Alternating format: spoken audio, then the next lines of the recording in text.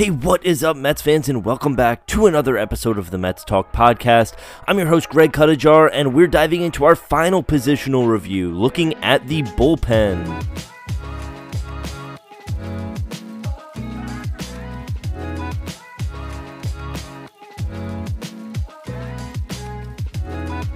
All right, everybody, and welcome back to another episode of the Mets Talk podcast. Like I just said, I'm your host, Greg Cutajar, and I can't wait to get back into talking about the New York Mets.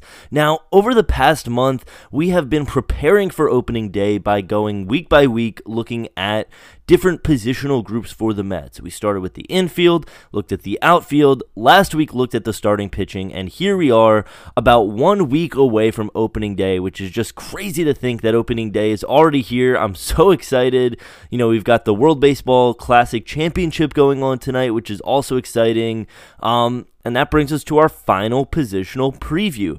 So, in this episode, we're going to start diving into the bullpen. And now, this is a group that has, frankly, seen a lot of change to it in the past week. So we're going to go over all of that, going to go over what this group is going to need to do to deal with the adversity that it's already facing and has already been facing throughout spring training. And, I'm just really excited to get into this final group because it's been a really awesome past month looking over the guys, looking over who's going to be on the team, going to be on the bench, going to be in a depth role, and what the projections say they're going to do in 2023. All it's done is gotten me more and more excited to see this squad, see these 2023 Mets out there playing baseball, and finally baseball is going to be here in just a few days. So, without any further ado, let's get into the bullpen. So, diving into the starters, and, I kind of referenced this in the intro, but we have to address the elephant in the room of Edwin Díaz, as the Mets will more than likely be without Díaz for the entire 2023 season. So last week, after Puerto Rico's big win over the Dominican Republic in the World Baseball Classic, Díaz, after striking out the side to close out the game, doing his Díaz thing, the players all ran out onto the mound to celebrate, and in the celebration, Díaz tore his patellar tendon in his right knee, requiring surgery, which he's already had successful surgery, but what comes after that is usually around a 6 to 8 month recovery period, basically taking him out for the entire season. Now, he said that he thinks, he's gonna try and get back for this season, but frankly, as unlikely as that already is, do we even really want Díaz to rush his recovery, rush his rehab, and hinder his success in 2024 next season? I don't really think so. So I think, if I was a betting man, I would just say he is definitely not going to be playing this season, which is huge. I mean, that is a monster hit to the bullpen, and frankly, the Mets have a ton of players out in the World Baseball Classic right now, or have had them throughout this. The championship's tonight, so, every team except the United States and Japan are home, but, the Mets had a lot of players playing in this tournament, but the guy I was most worried about getting hurt was Edwin Díaz, because he is the anchor to this bullpen. He is that guy that, as long as you can get a couple arms to work from the, 5th, 6th, 7th, 8th innings, if you can get bullpen guys to cover those 3 to 4 innings, that you're going to be good in the 9th with Díaz. That's what it was in 2023 or 2022. I know it wasn't that in the past, but Díaz was always trending in the right direction, and just last year completely broke out. Looked good in spring training this year, looked good in the World Baseball Classic, and it's just absolutely crushing that the way that the Mets lose their star closer is in a fluke incident during a celebration. And, as much as it stinks for the Mets to lose their closer, it also stinks for baseball, losing a guy who really revolutionized the entertainment aspect of the sport with his intro and bringing in Timmy Trumpet and the way it got fans just excited at the ballpark. I think that is huge for the game. And, it also created a really polarizing debate online about the World Baseball Classic. And I think, I don't want to get into all of that, but all it is, just frankly, is it stinks to see a guy go down, no matter when it is. Actually, I should mention Brandon Nimmo also is dealing with an injury he suffered in spring training. So, it just stinks to see players get hurt at all. And it really does hurt the Mets to lose Edwin Díaz for this season. And what that's going to require, and I'm going to get into it more as I go through the rest of the guys in the bullpen, but it's going to require guys to step up, guys to take his place, and guys, their roles are now shifting one more step up in terms of high leverage. Your what you thought were going to be your 8th inning guys, 7th inning guys, now move up to your 9th and 8th inning guys. Who you thought were going to be your 5th and 6th guys, now move into, the 7th and 8th inning roles. So, all in all, this is a really big hit to the Mets bullpen, really big hit to baseball, and it's going to require the depth guys and the guys behind Diaz to really step up in ways that we didn't really expect heading into the season. And so with that, it takes me into the first guy who will be starting for the Mets, or will be in the Mets bullpen, all things considered, and that is David Robertson. Now, Fangraphs, who I use, I've talked about in the past 3 episodes, but Fangraphs generally seems to be a more conservative projection tool, which I like because I think you should, generally set expectations lower, so heading into the season, the expectation is not absurd. So Fangraphs projects David Robertson to have a 3.66 ERA with 24 saves, 75 strikeouts, and 30 walks in 62 innings. Now, Robertson really is the only silver lining in the entire Diaz situation, and that is the fact that having Robertson on the roster means you have a guy who has significant closing experience already there. So for the Mets, losing Diaz, you can't replace him. It's impossible to replace Diaz.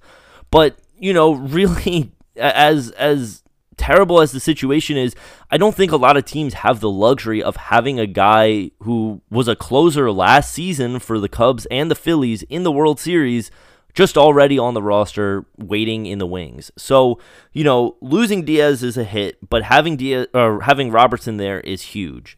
Now, Robertson, I wanted the Mets to acquire him last season at the trade deadline because he was great with the Cubs, and he ended up going to the Phillies, which was really a tough pill to swallow. And he's had a really long and successful career, and, like I mentioned, he has been the closer of a team, the closer of a World Series team as recently as last year. So I think right now the Mets are in as good a situation as they could be after losing Diaz. That really isn't a good situation, but having Robertson ready to go, a guy who pitched to a 2.40 ERA last season, I think is huge, and Robertson's really going to have to step up and continue the success that he had last year in the closer role this season. I think, 3.66 ERA, obviously a big jump up from the 2.40 he had last year, but if he can give the Mets anything in between, a 2.75 to a 3, that would be great, especially out of that closer spot. Now, the next guy to turn to is our old friend from last season, Adam Ottavino. Fangraphs is projecting him to have a 3.43 ERA with 6 saves, 73 strikeouts, and 27 walks in 64 innings pitched. Now, Ottavino was, in my opinion, a big surprise last season. I was expecting him to be a decent middle relief arm when they signed him, but he turned out to be an elite setup guy. And, his most impactful pitch would really just be his slider, especially to righties. It just completely flies out of the zone, and its huge sweeping motion really ties up players from both sides, but especially righties. So, I think that Ottavino, you're going to see him also be balancing the role with Robertson, that 8th, 9th inning role. I can see them going back and forth with both of those guys because Ottavino did have a couple of saves last season. He did fill in, when Diaz was unavailable. He was kind of the next man up. But I do think that because of Robertson's closing experience, he'll be the primary closer, and Ottavino will stay in his setup role where he really, really thrived last season. Now, I do think that the projection that Fangraphs has for him is honestly a little reasonable, especially in the 27 walks department, because last year he only threw 16 walks, which was great, but he had 35 the year before, and he's always been a somewhat of a high walk guy. So I think 27 is a reasonable regression.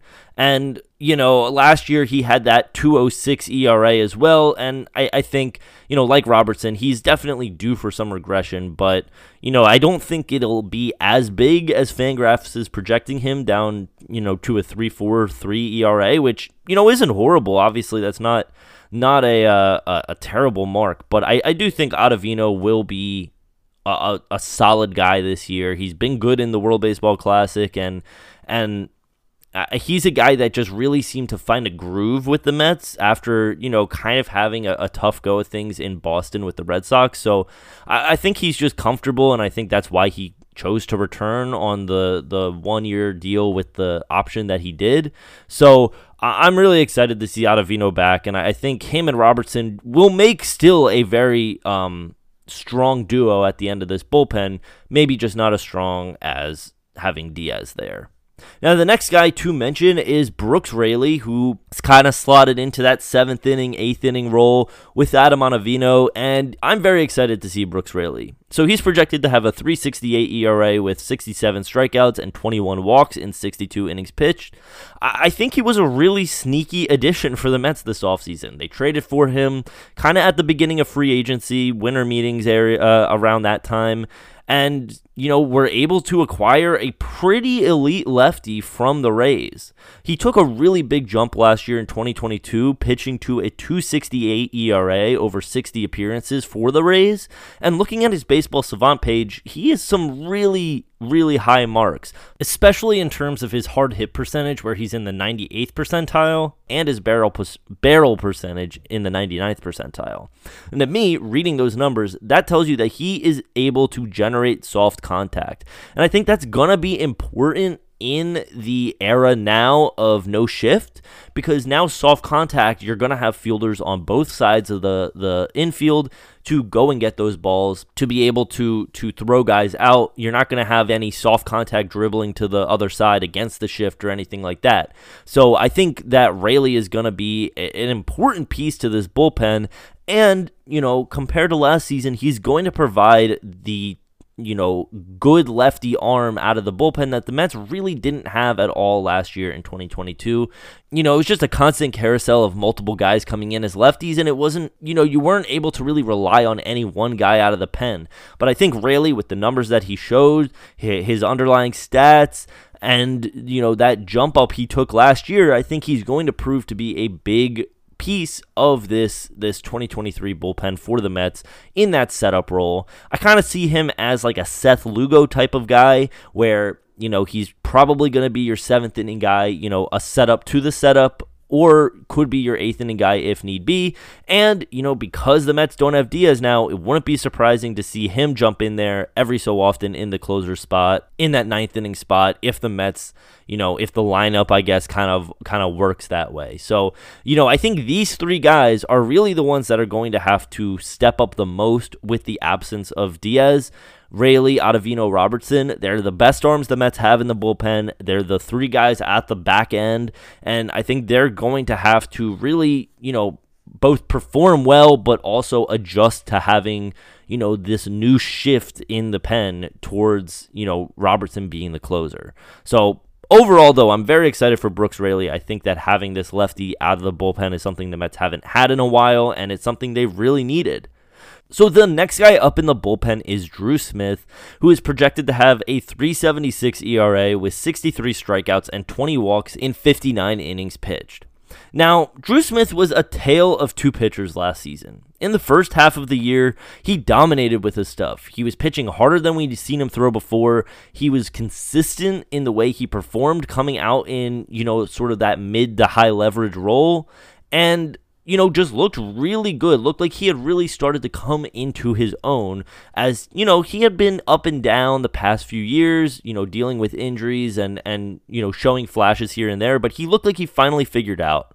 But about midway through the year, around July, he kind of fell victim to the long ball. It felt like every time he went out there, he was giving up a home run, and his ERA jumped from a 1.99 on June 24th to a 3.51 on July 24th. And finally, after that July 24th start, he was placed on the injured list for a few months, and he finally came back in September. And when he came back in September, he looked really solid. He only allowed 1 run over 5 innings pitched. I know, small sample size, but it was nice to see him come back and still look good. So the Mets are really going to be relying on Smith, especially with the Díaz injury. That's kind of the point that I'm going to keep going back here, is that the Díaz injury is really going to just require everyone to step up. And the Mets will really be relying on Smith to take a leap in 2023. Like I said, he's shown flashes over the past few seasons, and I think the fact that he came back and looked good at the end of the year last year is really important and a sign of good things to come. But the Mets are really going to need Smith to put it all together for a full season, so that we're not dealing with, kind of that period of just unreliability, which really he was from, mid-June to July. And, I mentioned this very briefly, but the big thing with Smith is health. He's dealt with injuries throughout his entire career, and last year, I think that the fact that he was pitching so well led to an increased workload, which both led to a decline in his production and ultimately him getting hurt. So if he can, now use that last year as experience of dealing with a bigger workload, dealing with, pitching in high leverage situations and continuing to build off of what he did well last year, I think he can turn into a really good guy, a middle relief, but, a guy who can be a setup man if you need him to be. And, if all goes well, he'll be a perfect 6th to 7th inning guy for this team and could, if need be in that 8th inning role. And he's looked good this spring as well. In 6 games, he's pitched to a 1.5 ERA with 11 strikeouts. And, yesterday he pitched in the Mets spring training game and had 3 strikeouts in 1 inning. So, just really good stuff from Smith. I'm excited to see him back out on the field, because I think that, his injury and, his decline kind of overshadowed what was a really nice start to the year for him in 2022. The next guy up is another exciting prospect, a guy who I think will, I think surprise people, and that is John Curtis. Now, Fangraphs is projecting him a 4.21 ERA with 58 strikeouts and 21 walks in 56 innings pitched. Now, Curtis is an interesting case because he's a guy that the Mets have had actually for 2 years now. This is his 2nd year with the Mets, but last season he was recovering from Tommy John surgery that he had before joining the Mets. So clearly the Mets saw something in him, saw something in his previous body of work, and said, we want to, take a chance on this guy and wait on him. And so far in spring training, he's been very impressive. Now, yesterday he did have, honestly, his first tough outing, and I say tough, you can't see it, but I'm doing air quotes, because he pitched 2/3 of an inning with 1 run and 2 walks allowed with 1 strikeout. And, you might say, all right, that's not horrible, just 1 run allowed. But, compared to the rest of his work in spring training, that is technically, a tough outing for him. Before that, he had a 1.50 ERA in 6 games with just one walk and 1 run allowed and 10 strikeouts in 6 games. So, he's just looked really, really good out of spring training. He's looked really good after recovering from Tommy John surgery. These are things that you hope happens, but you can't really expect this type of success. And obviously, it's still spring training. But, I think Curtis provides a potentially really strong middle relief arm for the Mets. And, I'm excited to see him in action after the success he's had in spring training. And like I mentioned, clearly the Mets saw something in him that they were able to say, you know what, we'll wait a year before we get to see you. And, obviously a 4.21 ERA from Fangraphs projected is pretty low, but I think the fact that he hasn't pitched in a major league game in over a year is definitely reason to, assume, some struggles off the bat. But, if what he's shown in spring training is what he's bringing to the bullpen, the major league bullpen, I think the Mets are in for a really solid middle relief arm. So John Curtis, another guy I'm excited to see. Next up is Tommy Hunter. Now, Tommy Hunter, the Mets have seen him over the past few years. Fangraphs is projecting him a 4.06 ERA with 45 strikeouts and 15 walks in 52 innings. And yeah, he's a guy that the Mets have have seen over the past few seasons here and there. He kind of comes up and down and has never really had a solid spot in this bullpen, but every time we've seen him over the past few seasons, he's been very productive when pitching for the Mets. Last year, he made 18 appearances and he pitched to a 2.42 ERA with 22 strikeouts in 22 and a third innings pitched. That's really good, and that's really solid, especially out of a guy who the Mets will be relying on as like a middle relief type of role. And similar to Curtis, Hunter's looked really good in spring training. Over 5 games, he's had 7 strikeouts with no runs allowed. And, if Hunter can continue the success he's had with the Mets in the majors, continue the success he's showing in spring training, I think that he's going to really be, just like Curtis, a big part of that, those guys that the Mets turn to early on in games. And, I don't think Hunter was expected to be a part of this bullpen, heading into spring training, but because of the injuries that have really taken a toll on this team, Hunter seems to be in line for a spot and can definitely be, that good middle relief guy for the Mets. Next up is Stephen Nogosek. We're almost done with the starters. I know the bullpen is pretty long. Stephen Nogosek, he's projected at a 3.9 ERA with 52 strikeouts, 19 walks in 50 innings. Now, Nogosek, just like Hunter, has been a guy who we've seen briefly here and there and here and there. Nogosek is a lot younger, only 28 years old. He's been a guy that's been up and down, but has shown signs here and there of being a strong relief arm for the Mets. Last season, he pitched in 12 games to a 2.45 ERA with 21 strikeouts and 22 innings pitched. He hasn't been great in spring training this year with a 5.4 ERA in 4 games with 3 runs allowed, but he also has 6 strikeouts in 5 innings pitched. So, I think that's a more of a positive sign to see that he is able to put batters away like that. Obviously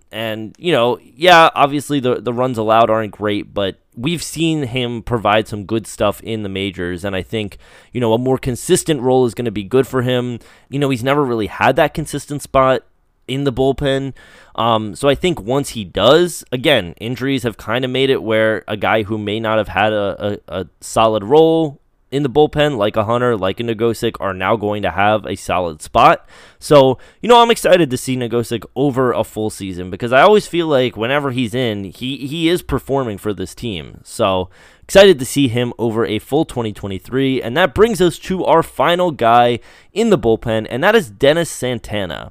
Now, right now on Fangraphs, Dennis Santana is the projected long man out of the bullpen. And if I'm going to be completely honest, I don't know that much about him, because the Mets just claimed him off waivers from the Twins on Friday, on March 18th, so 4 days ago.